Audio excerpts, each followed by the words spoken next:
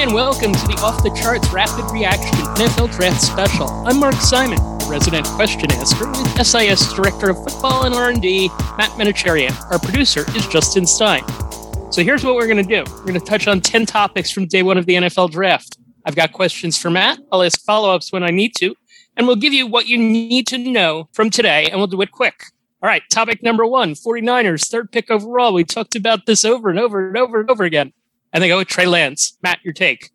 Yeah, well, I mean, first of all, most importantly, Justin nailed it in the SIS mock draft. That's our producer, Justin Stein, I'm talking about. Before the lines had even moved and everybody has started to think that it was going to be Trey Lance, Justin was on top of it. He had that pick at number 3. And let's just, while we're at it, mention that he nailed the first 7 picks of the draft and won the mock draft contest with the members of the SIS football staff. But I digress. Trey Lance made much more sense than Mac Jones, the rumored guy from the beginning. Mark, how many times have we been talking about it? We've gone back and forth, and I just could not understand why you would trade up from 12 to 3 to go for Mac Jones when he wasn't going to go above 12. As we saw tonight, he went at number 15 to the Patriots. Trey Lance at least makes sense in the sense that he has the physical tools that warrant trading up for. He's a good fit for the Niners. There's a run-focused play-action offense. He's got the tight end and the fullback that are going to help make his job easier. Kyle Shanahan is going to make his job easier. They've upgraded their offensive line with 2 veterans at left tackle and at center this offseason. The thing with Trey Lance that maybe people didn't connect the dots with on Kyle Shanahan is that this isn't an off-schedule type quarterback. He very much did play on schedule and within the frame of the offense in what he was asked to do at North Dakota State. Just because you're athletic doesn't mean that you're running outside of the scheme all the time. And I think that's the key there. It's not that Shanahan doesn't want a quarterback that can run. It's that he wants a quarterback who's going to fit into the framework of his scheme. And so clearly that's the guy who he coveted the whole time. Is this a pick that we would call high upside, modest risk, or are we going to call it high upside, high risk? However you want to phrase it, but the error bars couldn't be larger when you talk about Trey Lance. This is a guy who it wouldn't surprise me if in his 3rd season in the NFL, 2nd season would be pushing it, but by the 3rd season in the NFL, he could develop into a guy that is doing the sort of Lamar Jackson type of things in terms of being a true dual threat runner and a passer. At the same time, it also wouldn't surprise me if there were aspects of his game that didn't transcend. He might, I would say the downside is more a little bit like, and I don't mean this in a way that to upset Eagles fans, but it's a little bit more Jalen Hurts in that maybe not going to be bringing that grade A passing, but certainly what he can do athletically will be there. It really remains to be seen when he plays against a high quality of competition. All right. So Matt shouted out Justin a few moments ago. We want to give Justin a chance to have a take on Trey Lance because, as you said, he picked the top 7 picks of the draft correctly, and he wants to have a take on Trey Lance. So go ahead, Justin. Yeah, so I charted a couple Trey Lance games this year and came away pretty unimpressed with him overall. Far be it from me to question Shanahan's ability to evaluate quarterbacks, but with the roster that they have that could be a Super Bowl contending roster, I just don't understand moving up to 3 to get a project like Lance and not adding a piece that can help them win this year right away. Matt, what's your take on that? Are you on the same page as me, or do you tend to think that this is the kind of guy who's worth trading up for to build for the future? Well, I think you're telling on yourself in that you've actually watched Trey Lance play in the way that a lot of people haven't. Because the last time we saw Trey Lance on film, whether it be the one game this year or the full season in 2019, it's really weird. It's a really weird thing to watch when you're used to watching NFL play or even high-level college football. So I'm with you. My take on that is that he must think that he's going to be ready sooner rather than later. Maybe he starts off with something where Trey Lance is doing gadget stuff for them, where he's kind of like a ball carrier / quarterback, Cordell Stewart type role thing. And he's integrating him with Garoppolo at first, and Kyle Shanahan's just thinking 3 steps ahead of all of us. That would be really cool if that was the answer to this question. But I think more likely, I think he thinks that he can get Trey Lance up to speed sooner rather than later. I'm kind of with you. I'll believe it when I see it. Now, how did that impact the other picks? That's topic number 2. First of all, it starts with the Falcons, who have deficiencies in a lot of places, but one of them jibed with the best player on the board. Your thoughts on Kyle Pitts to the Falcons? Yeah, Kyle Pitts to the Falcons. Congratulations, Terry Fontenot. I love that they just got a great player in there. We've talked at length about Kyle Pitts and what he can bring to an offense. But what really gets me excited is the Falcons had a lot of bad luck in the early part of the season. They got off to a losing streak. They actually didn't end the season so terribly. All of a sudden, you look at Matt Ryan coming back. They've kind of doubled down on him. He's going to be there for a couple more years.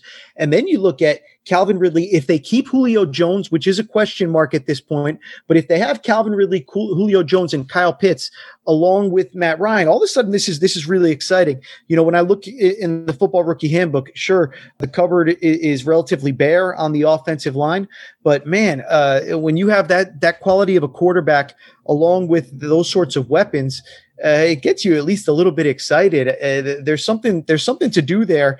And if last year really was just a down year, 4 wins for the Falcons, but 7.5 Pythagorean wins and 7.7 wins by SIS WAR.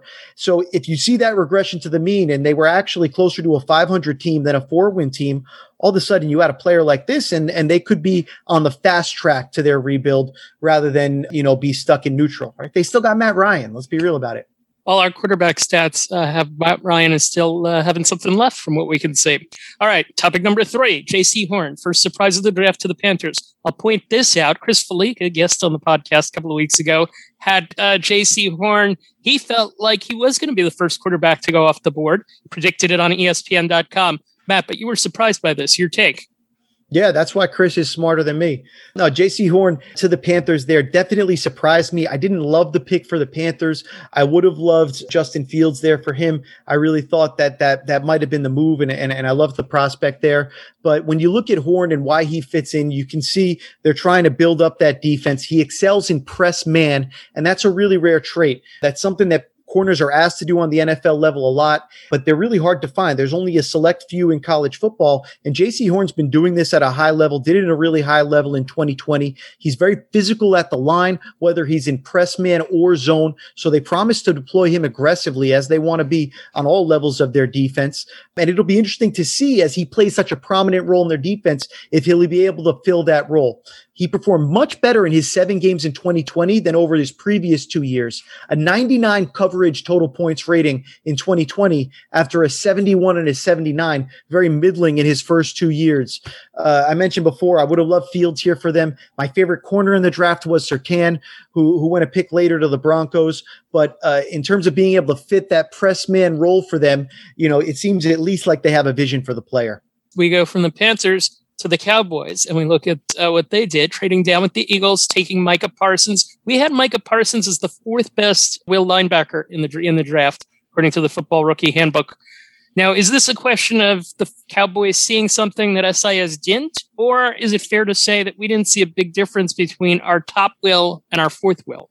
Yeah, well, that's definitely a part of it. So our grading scale is much more about value than it's about ranks. We don't care about linebacker 1 versus linebacker 4. The receiver position in this year's draft is a great example of that, right? You look at those top 3 receivers, you could say Devontae Smith's only our 3rd ranked receiver, or you could say he's one of our top 10 ranked players. So, I mean, it's really more about the grade than it is about the rank. So that's part of it. And even at the will position, our top will, Jeremiah Wosu-Koramoah, had a 6.8 final grade, and Parsons is just a tick behind him at a 6.7, right? A 6.8 versus 6.7.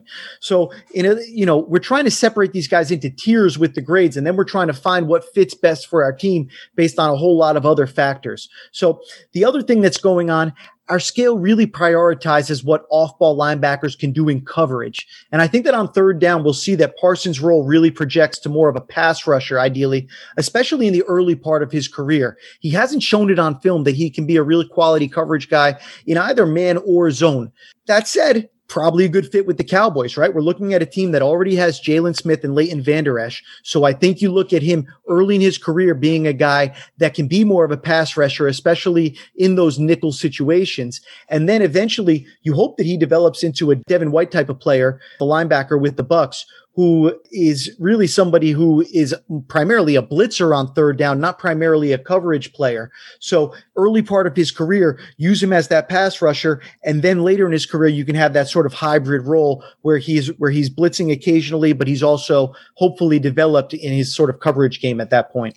The draft really started to get fun at topic number 5, and that's the Bears trading up Ryan Pace with a 9th life at quarterback. And he adds Justin Fields. And I have not seen such a happy reaction from Bears Twitter at any point before today. Yeah, I mean, what a fantastic best case scenario for anybody Bears related. It was looking really bleak, looking into an Andy Dalton season. And then all of a sudden, the guy who I believe is the second ranked quarterback in the draft, I probably think he's closer to the number 1 ranked quarterback than to the 3, 4, or 5, as we spent so much time discussing. I think it's a great value play for them, despite the fact that they had to trade up. And my old boss, Ryan Pace, I love the move. Certainly, it's been rumored, the hot seat, all this kind of stuff. He's got to take a swing to try to make it work. They've done a lot of good roster building in a lot of other parts of the team. This is a real make or break fit. Hopefully they can build things around him and they can capitalize on it. Always swinging for the fences when you're trading up like that and giving away a first round pick next year. But I love the player. So nothing to argue with there. This is one of the few times in the NFL draft that in recent years that I can remember where two teams make a trade and both fan bases react very happily. We'll get to the Giants in a second, but first the Patriots. Mac Jones goes 15. My favorite step up to the podium moment of the draft was definitely Mac Jones racing down the hallway to meet Roger Goodell. You could see there was a lot of purpose to his walk. He goes to New England. He goes to Bill Belichick. As his father points out, he goes from the best college coach to the best head coach in NFL history. Not bad for him, and probably about where he should have wound up, right? Yeah, I mean, it's frightening if you're a Patriots hater like most of us, and you worry about this kind of Tom Brady mold quarterback going to the evil empire. But at the same time, this is a Patriots team that has hits and misses in terms of the draft, and obviously there's no bigger hit than Tom Brady.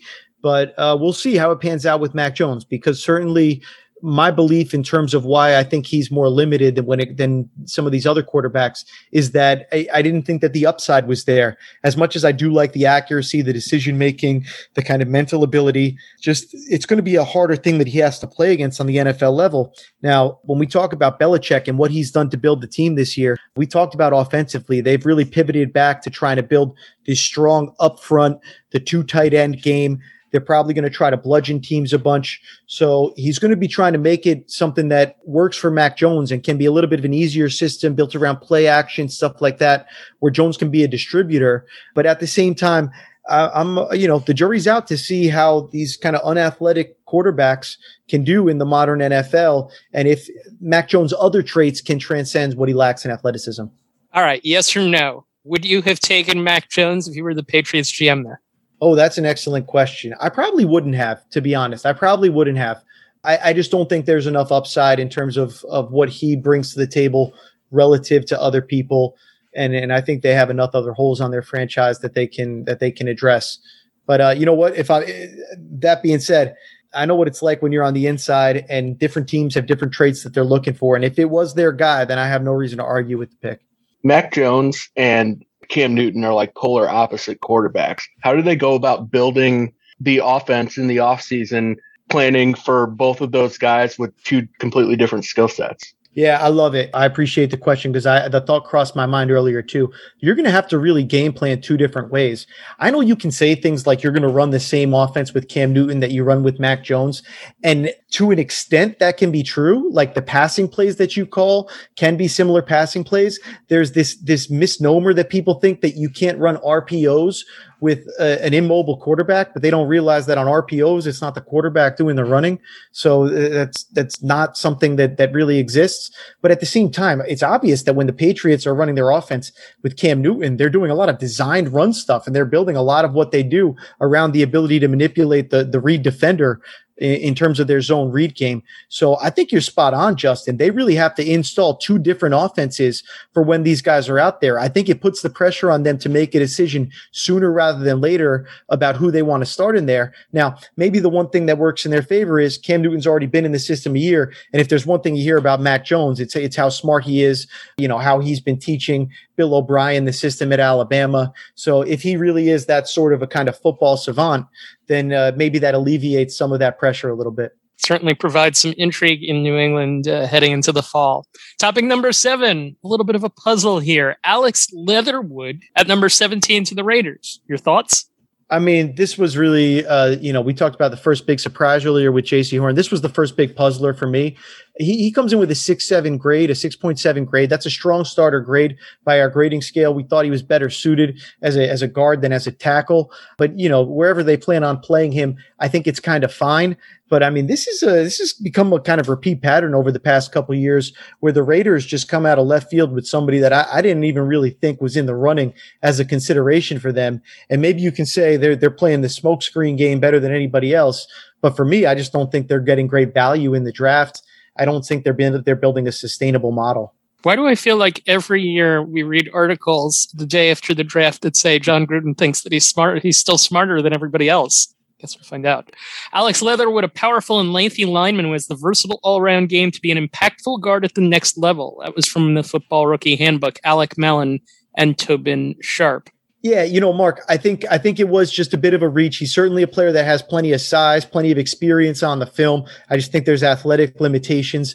And we saw 2 picks later, Jamin Davis, number 19 to Washington. I would throw that in the same category. Also a little bit of a reach. Both of those picks to me, you think about they're sandwiched around our number 1 edge, Jalen Phillips, going to Miami at number 18. It's just a little bit underwhelming to me in comparison. The topic number 7, the question marks of the draft. We got a topic number 8, the team that I think Matt thinks was the big winner of the day, the Miami Dolphins. A great first round by his standards.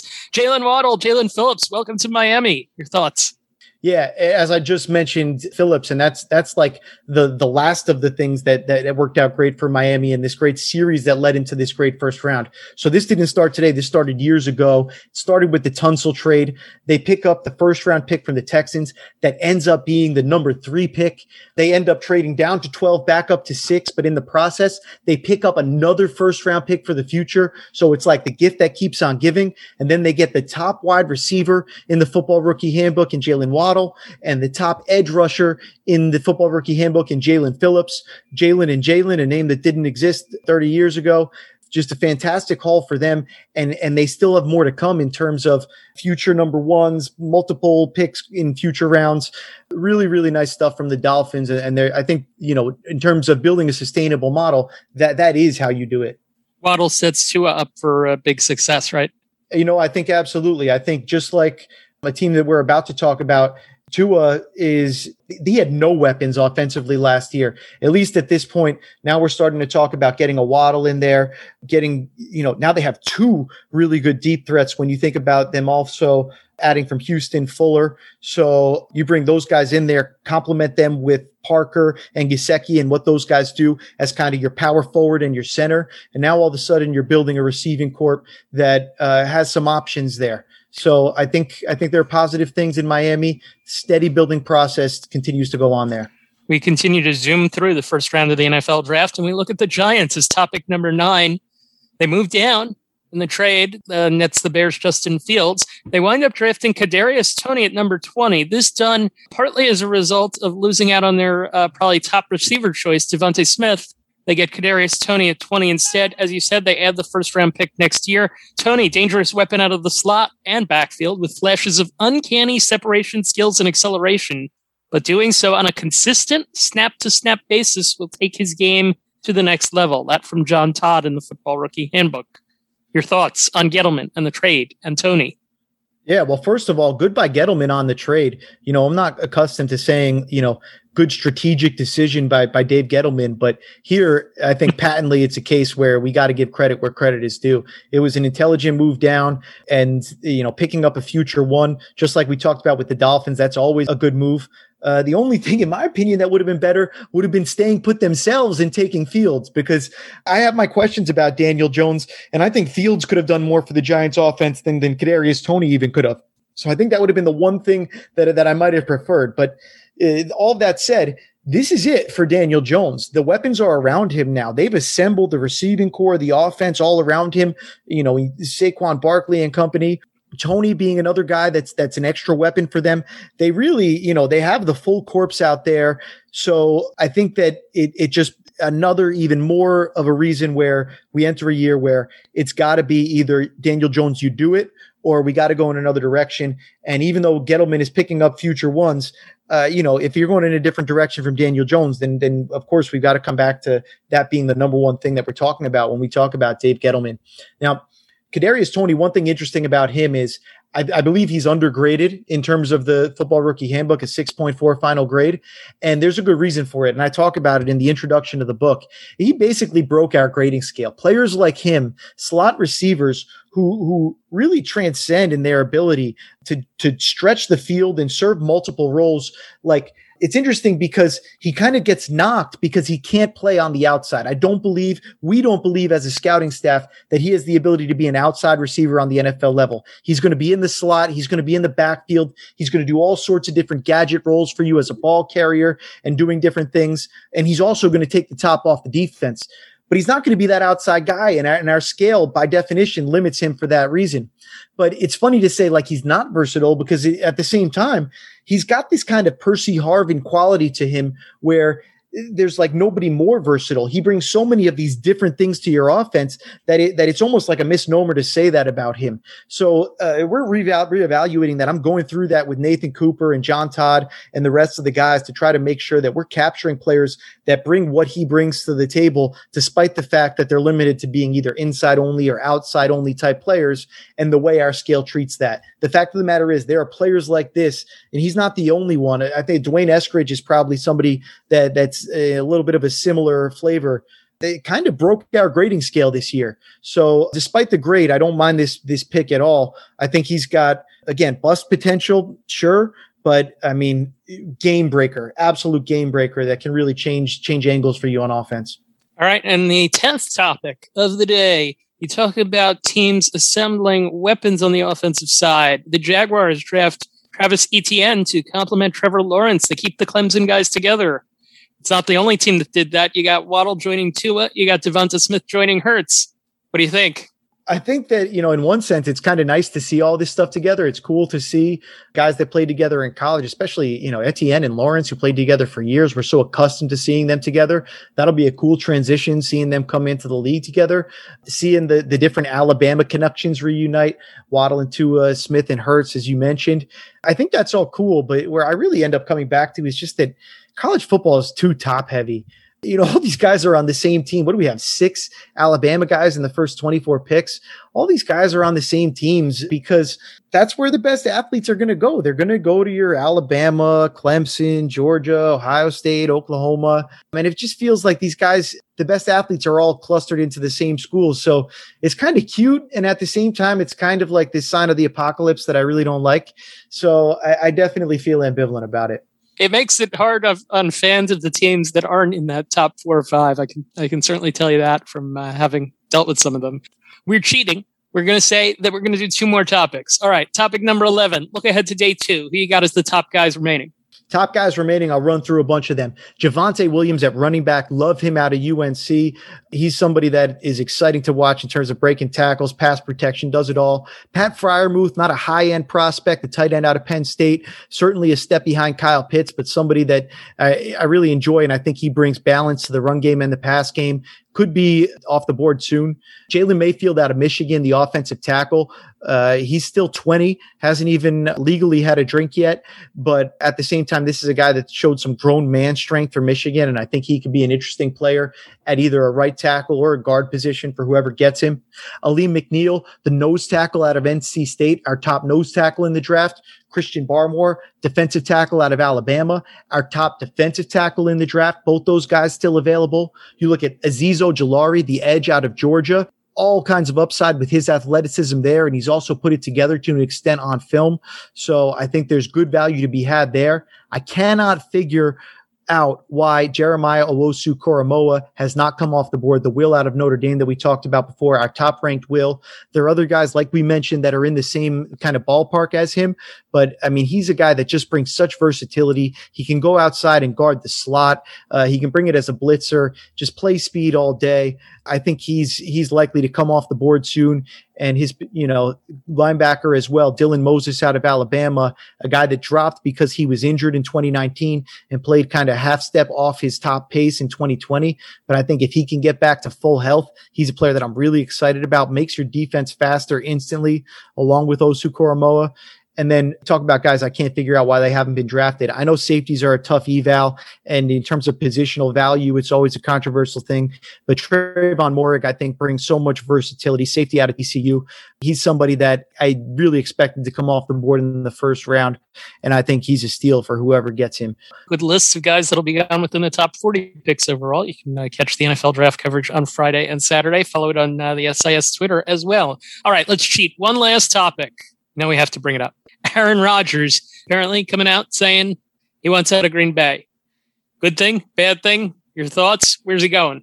I mean, I had no idea what to make of this. I think like everybody else. So, like any good researcher, I went out and reached out to John Shirley, who knows the Packers as well as everybody. And I got to tell you, he was unmoved by this. He thinks that, maybe this is something that's out there in the media, but what exactly are the Packers supposed to do? Like, they just paid him an extension. He's under contract. So I know people like to say he has some leverage here, and who knows, maybe we will see something happen.